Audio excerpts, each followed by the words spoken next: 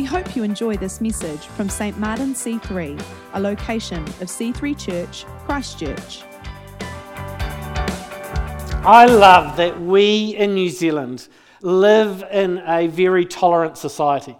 As I compare New Zealand politics to some of the politics that I see overseas, I see that Jacinda and Judith mostly respect each other, although Judith can have a bit of an edge to her, can't she? But in most respects, we as a nation, we're quite nice to each other, aren't we? We don't kind of give each other too much of a hard time.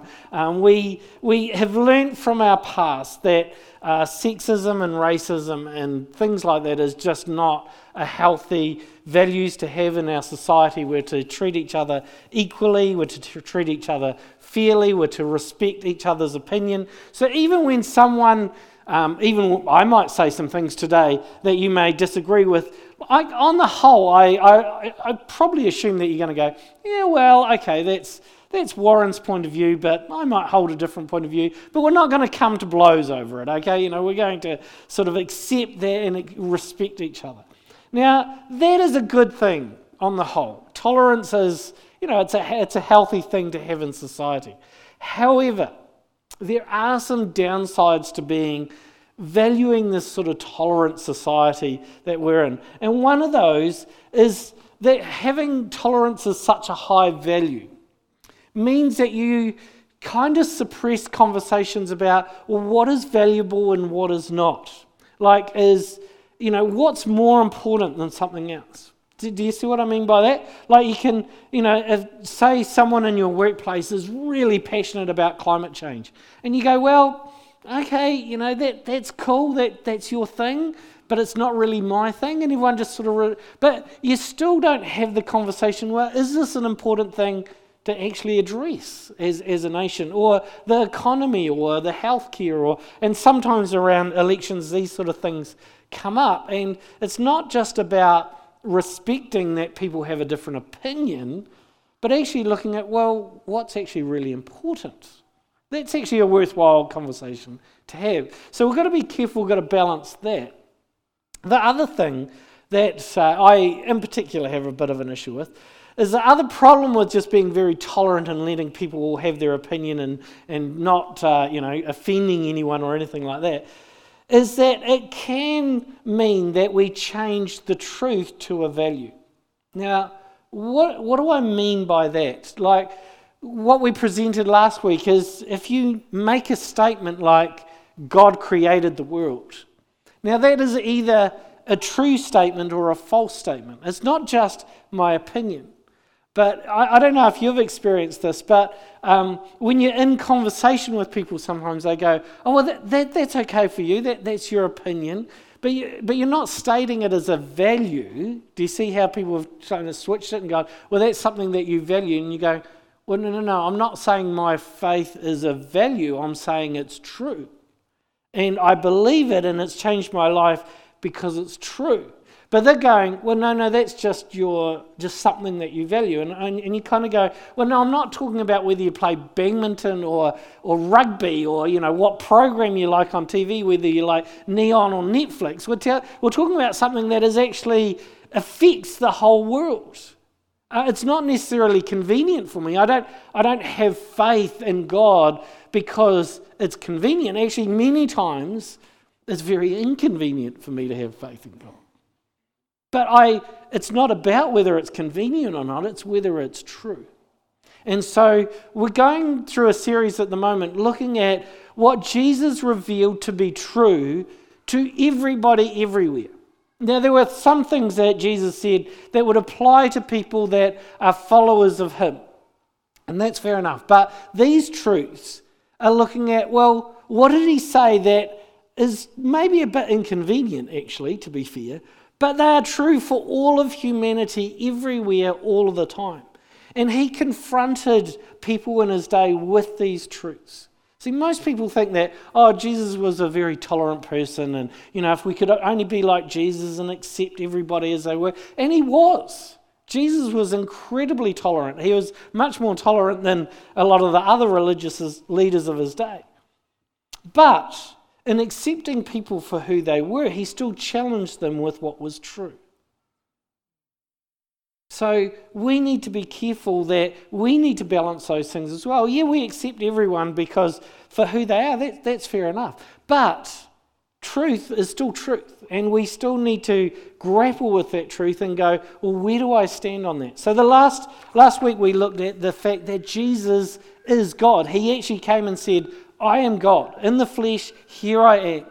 Now, people sort of reacted to that. Some people thought, that's great, that's fantastic, God's here. Other people went, no, that can't be true. Now, that's fine, you've got to decide one way or the other, but you can't just go, well, that's your opinion, that's something you value, I'm just going to sit on the fence. No, you can't. These statements that Jesus made, you can't sort of sit on the fence. You've either got to go, it's true and it affects me and it's for everybody and I have to change my life according to it, or I'm going to dismiss it. You've got to go one way or the other on these issues.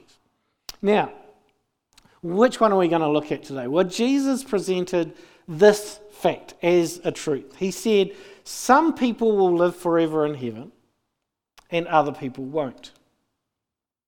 Now, that's a pretty inconvenient truth to most people in the world. They go, whoa, I don't really like that. So in conversations that you have with other people, they tend to sort of twist that a bit and go, well, I kind of don't like that much. That I think that's a bit of an exclusive statement that Jesus is making there.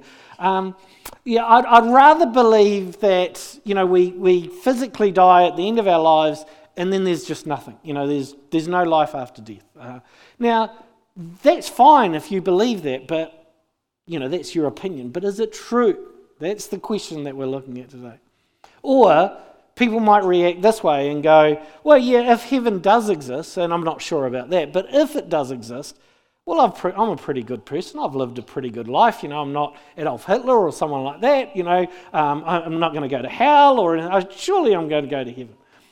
Now, again, these opinions may be kind of popular in our culture, but we've got to actually wrestle with them and go, well, what is true here? What does Jesus say about these things? So let's have a look. John chapter 18, verse 33. Jesus is coming up to be crucified, and he is being judged for his life, basically, before Pilate. And he's having a conversation, a very interesting conversation with Pilate, who is the Roman governor in Israel at the time. He is the most senior person in the country. He can decide whether Jesus lives or dies. And in John 18, verse 33, we read this. Pilate then went back inside the palace, summoned Jesus, and asked him, "Are you the king of the Jews?" Jesus said, "Is that your own idea, or did others talk to you about me?" "Am I a Jew?" Pilate replied. "Your own people and chief priests handed you over to me. What is it you have done?" Jesus said, "My kingdom is not of this world. If it were, my servants would fight to prevent my arrest by the Jewish leaders. But now my kingdom is from another place." "You are a king then," said Pilate. Jesus answered, "You say that I am a king? In fact, the reason I was born and came into the world is to testify to the truth. Everyone on the side of the truth listens to me." And then Pilate replies, "What is truth?" And then he walked away, which is really unfortunate, because I'd love to hear how Jesus would have replied to that question that Pilate had. That would have been a very interesting conversation if it kept going and we had a record of all of it. But there's just this short snapshot of the conversation that Jesus has with Pilate here. We can see that Jesus is confirming that he is God, like in a lot of other places. He's confirming that heaven does exist. His kingdom, something that is not of this world, does exist. And that's where he is from, and that's where he's going back to. And Jesus is confirming that he is the king of that kingdom. Now, there's also some interesting discussion here about what is true. And what Jesus is saying here is basically, my words are reliable. They are true. You can listen to me. And it would be interesting to see if Pilate had taken the time to listen. This and many other passages where Jesus is teaching about heaven confirm that Jesus is very clear that heaven is a real place where God dwells. It is a real physical place. It's not this mythical place that people have made up that we go, well, we don't really like the idea of death, and we don't like the idea that we're only going to live 70, 80, 90 years here on earth, so, we'll make up this idea of heaven because that makes us feel better. No, we get the idea of heaven from Jesus. We get the truth of what heaven is like from Jesus. Why? He's the authority on the subject because he came from there. He created it. Heaven created earth. We didn't create heaven. It created us. Luke 23. Here, a little bit further on down the track, Jesus is now left Pilate. He's been sentenced to death, and he's hung between two criminals. And they have a very interesting conversation. Luke 23, verse 39. One of the criminals who hung there hurled insults at him. "Aren't you the Messiah? Save yourself and us." But the other criminal rebuked him. "Don't you fear God," he said, "since you are under the same sentence? We are punished justly, for we are getting what our deeds deserve. But this man has done nothing wrong." Then he said, "Jesus, remember me when you come into your kingdom." Now, let's just pause there. This criminal, even though he had done things wrong, he obviously knew who Jesus was. He knew that Jesus claimed to be God. He knew that Jesus claimed that there was a heaven, there was a kingdom, there was a future kingdom that he could go into. He knew that Jesus had the right to give people access to that kingdom. And so he asked Jesus. He thought, well, I'm going to die anyway. It's worth a shot, isn't it? And so he says, and Jesus answered him, "Truly I tell you, today you'll be with me in paradise," or in this kingdom that I am going to. This encounter not only confirms that Jesus has a kingdom which is worthwhile going to, it also confirms two other really important truths about heaven. Number one, there is life after death. And that would be the big difference in the worldview of most Christians and most secular people. We would say there is life after death. We know it because Jesus confirmed it. He is the authority on the subject, and he confirmed that there is life after death. And this criminal was obviously going to physically die that day. So it was obviously talking about a kingdom after this guy was going to die. Now, you've got to wonder, I wonder what the other criminal was thinking at this point. The other criminal was thinking, okay, I just insulted Jesus, but this guy, it kind of went quite well for him. Do I change my mind on what I'm going to do? We have no record of that, so we don't know what he did or not. Therefore, there is life after death. There is a conscious existence. There is this awareness this criminal was going to see Jesus again later on that day after they had died. So we don't know a whole lot about what heaven is like, but obviously there's an awareness. We may not physically have our same physical body, obviously that dies, but we obviously retain our consciousness in heaven. So that's the first thing that Jesus confirms, that there is life after death. The second thing is, Jesus decides who enters heaven and who doesn't. It's his decision.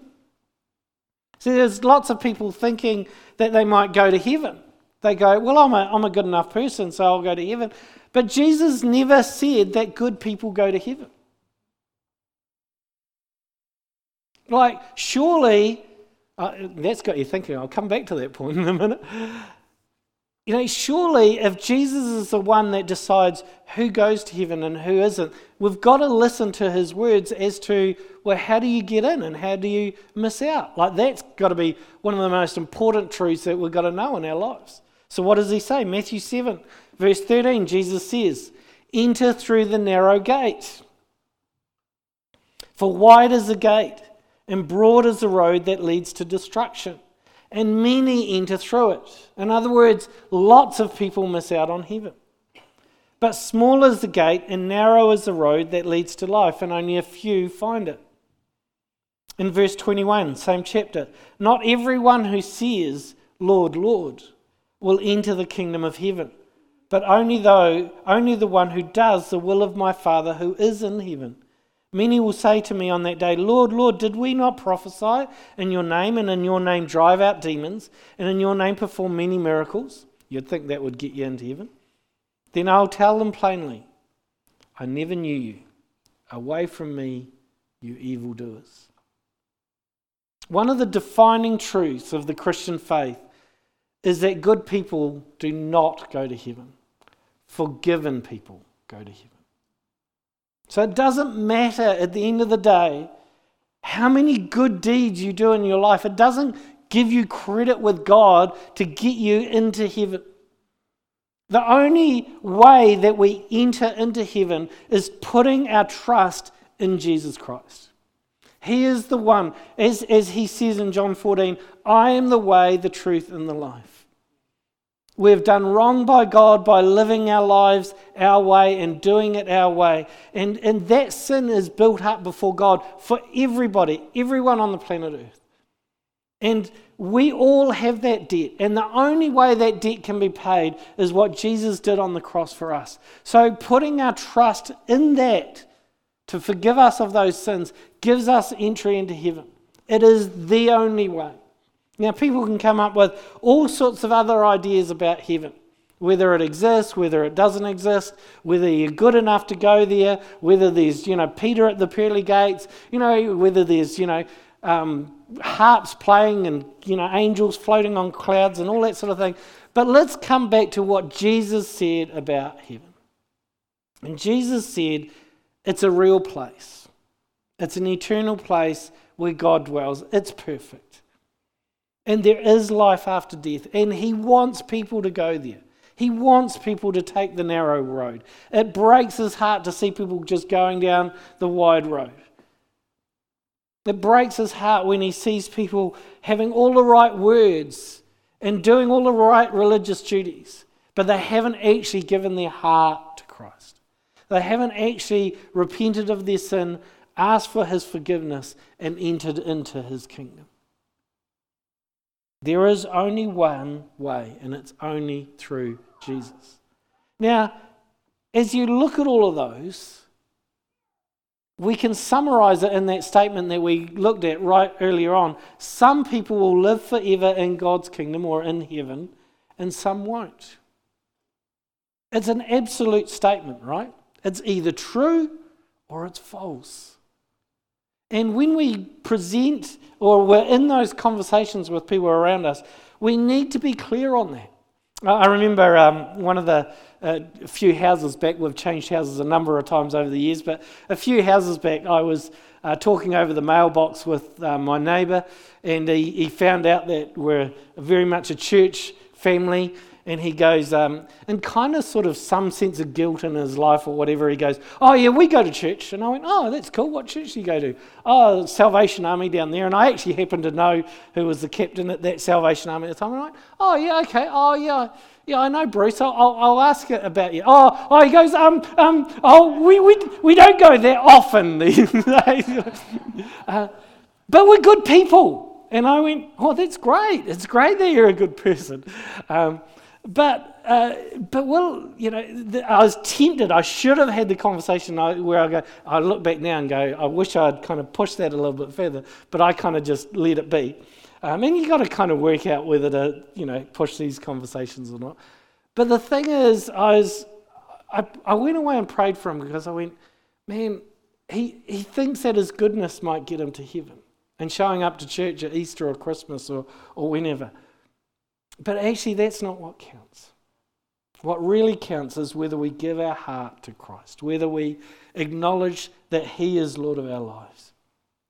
Are we willing to have those conversations? And don't just sort of let people off the hook and go, well, that's your opinion. You go, well, actually, it's a pretty inconvenient truth for me as well. But I've chosen to believe it not because it's convenient in my life or because I want this assurance that I'll get to heaven when we die, but because it's true. Jesus presented it as a fact, as reality. And I've chosen to adjust my life to that reality, to that truth. So, We don't get to change these truths. These truths that Jesus presented us, we either change according to it, or they change us. That's the way it works. There's that old story of a boat, like a really big ship, like a aircraft carrier, cruising through the ocean, and it sees a light ahead of it, and it signals to the light and says, "Move out of the way." Like I'm an aircraft carrier. Look out! I'm coming through. You're obviously smaller than me. You'll need to move. The light flashed back. I'm a lighthouse. It's like, okay, you can change. Opinions can change course, but there are truths that are fixed that we have to change according to it. And this is one of those truths.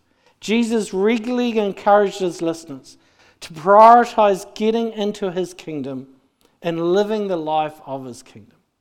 In Matthew 6:33 he said this, "Seek first the kingdom. In all of your life, make this a priority. Make my kingdom and the values of my kingdom, life in my kingdom, the priority. And then all these other things will be sorted out in your life." Basically, put this as number one. Why? Because it really matters. The truths that Jesus presented aren't kind of like, oh, well, it doesn't really matter which way you go on. No. This really matters. This is a life and death issue. He presented it this way in Matthew 16 and talking with his disciples.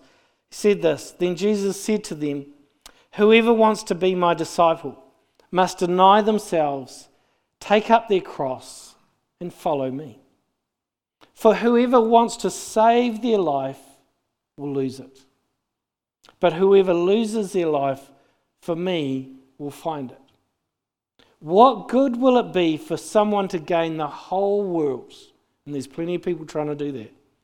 "Yet forfeit their soul. Or what can anyone give in exchange for their soul?" Life in heaven is so important that it is worth sacrificing anything else in life for. Surely that is it just rationally makes sense. Like if you knew you were going to live forever, if that was an absolute guarantee, but that forever could be in heaven or it could be in hell, would you not want to make sure you live your life in such a way as you get to heaven? Because as long as this life feels, it's nothing compared to eternity. So wouldn't you want to make sure that you do that? And so this is why Jesus teaches us. He says, whatever you do, make sure you get this in your life right. You can have all the different relationships that you might have in your life and friendships and family and all that sort of thing, and you might have different values, but this you need to make as number one. Well, number one is what we looked at last week, which is making him Lord, but this would come as a very close second. Make sure you sort this one out. Are you in God's kingdom? Are you sure that you've made his kingdom the top priority in your life? So have a think about this. I want you to consider this question for a moment. So think about people around your life. Not necessarily your immediate family, although it could be your extended family. Or especially people in your workplace, those people in your sort of wider circle of friends. As you think about their life and you look at what they value, you look at where they put their time and their energy, what is the most important thing in their lives? Do you think you can work that out by just take a moment and think about that for a moment? So think about people around you. What would be their number one priority in their lives? Now, it could be their families. Some people go, look, my family is the most important thing in my life. That's fair enough. Or it could be their career. It could be, the wealth that they're generating or the financial security in their lives. Actually, in the devotions this week, we're looking at some of those things, those priorities that people make as kind of their top priority in their life. But can you think of one or two examples of people around you and what values that they would have based on what you observe of how they live their lives? Can you do that? Is it pretty obvious? Okay. Now, that's not so much the hard question. Here's the hard question today. What if it was reversed? What if they looked at your life and my life? What if they looked at us and went, I wonder what their top priority is in their life? Would it be obvious it's the kingdom of God? Would it be obvious that it's Christ? Because that's what Jesus is talking about here.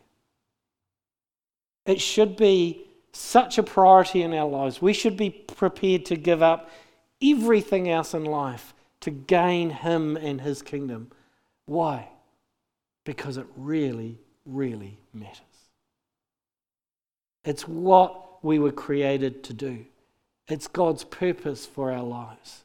Now, that's not saying that there aren't other good things in our lives, but it's saying that living for Christ is a whole life commitment.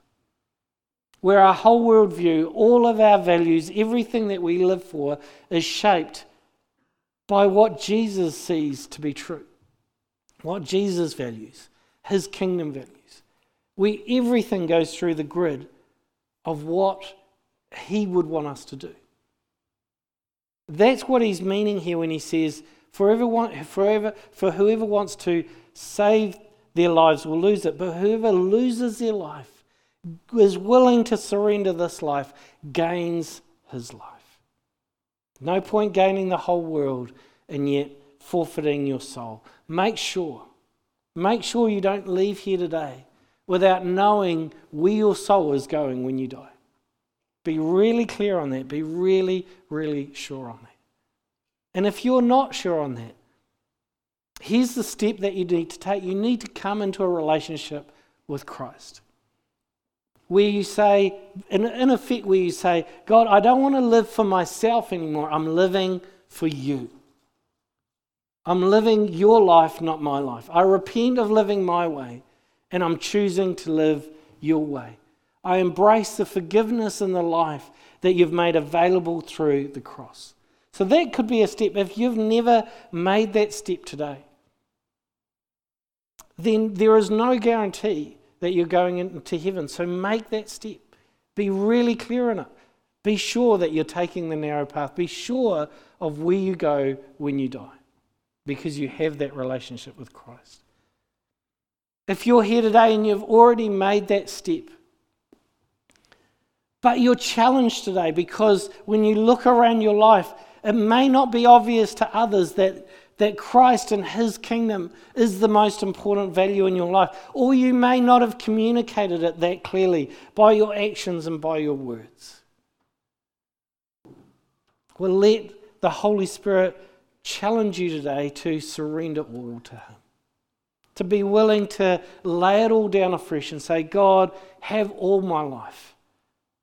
Because the life that you have for me is far more important than all the menial things that I'm going through right now.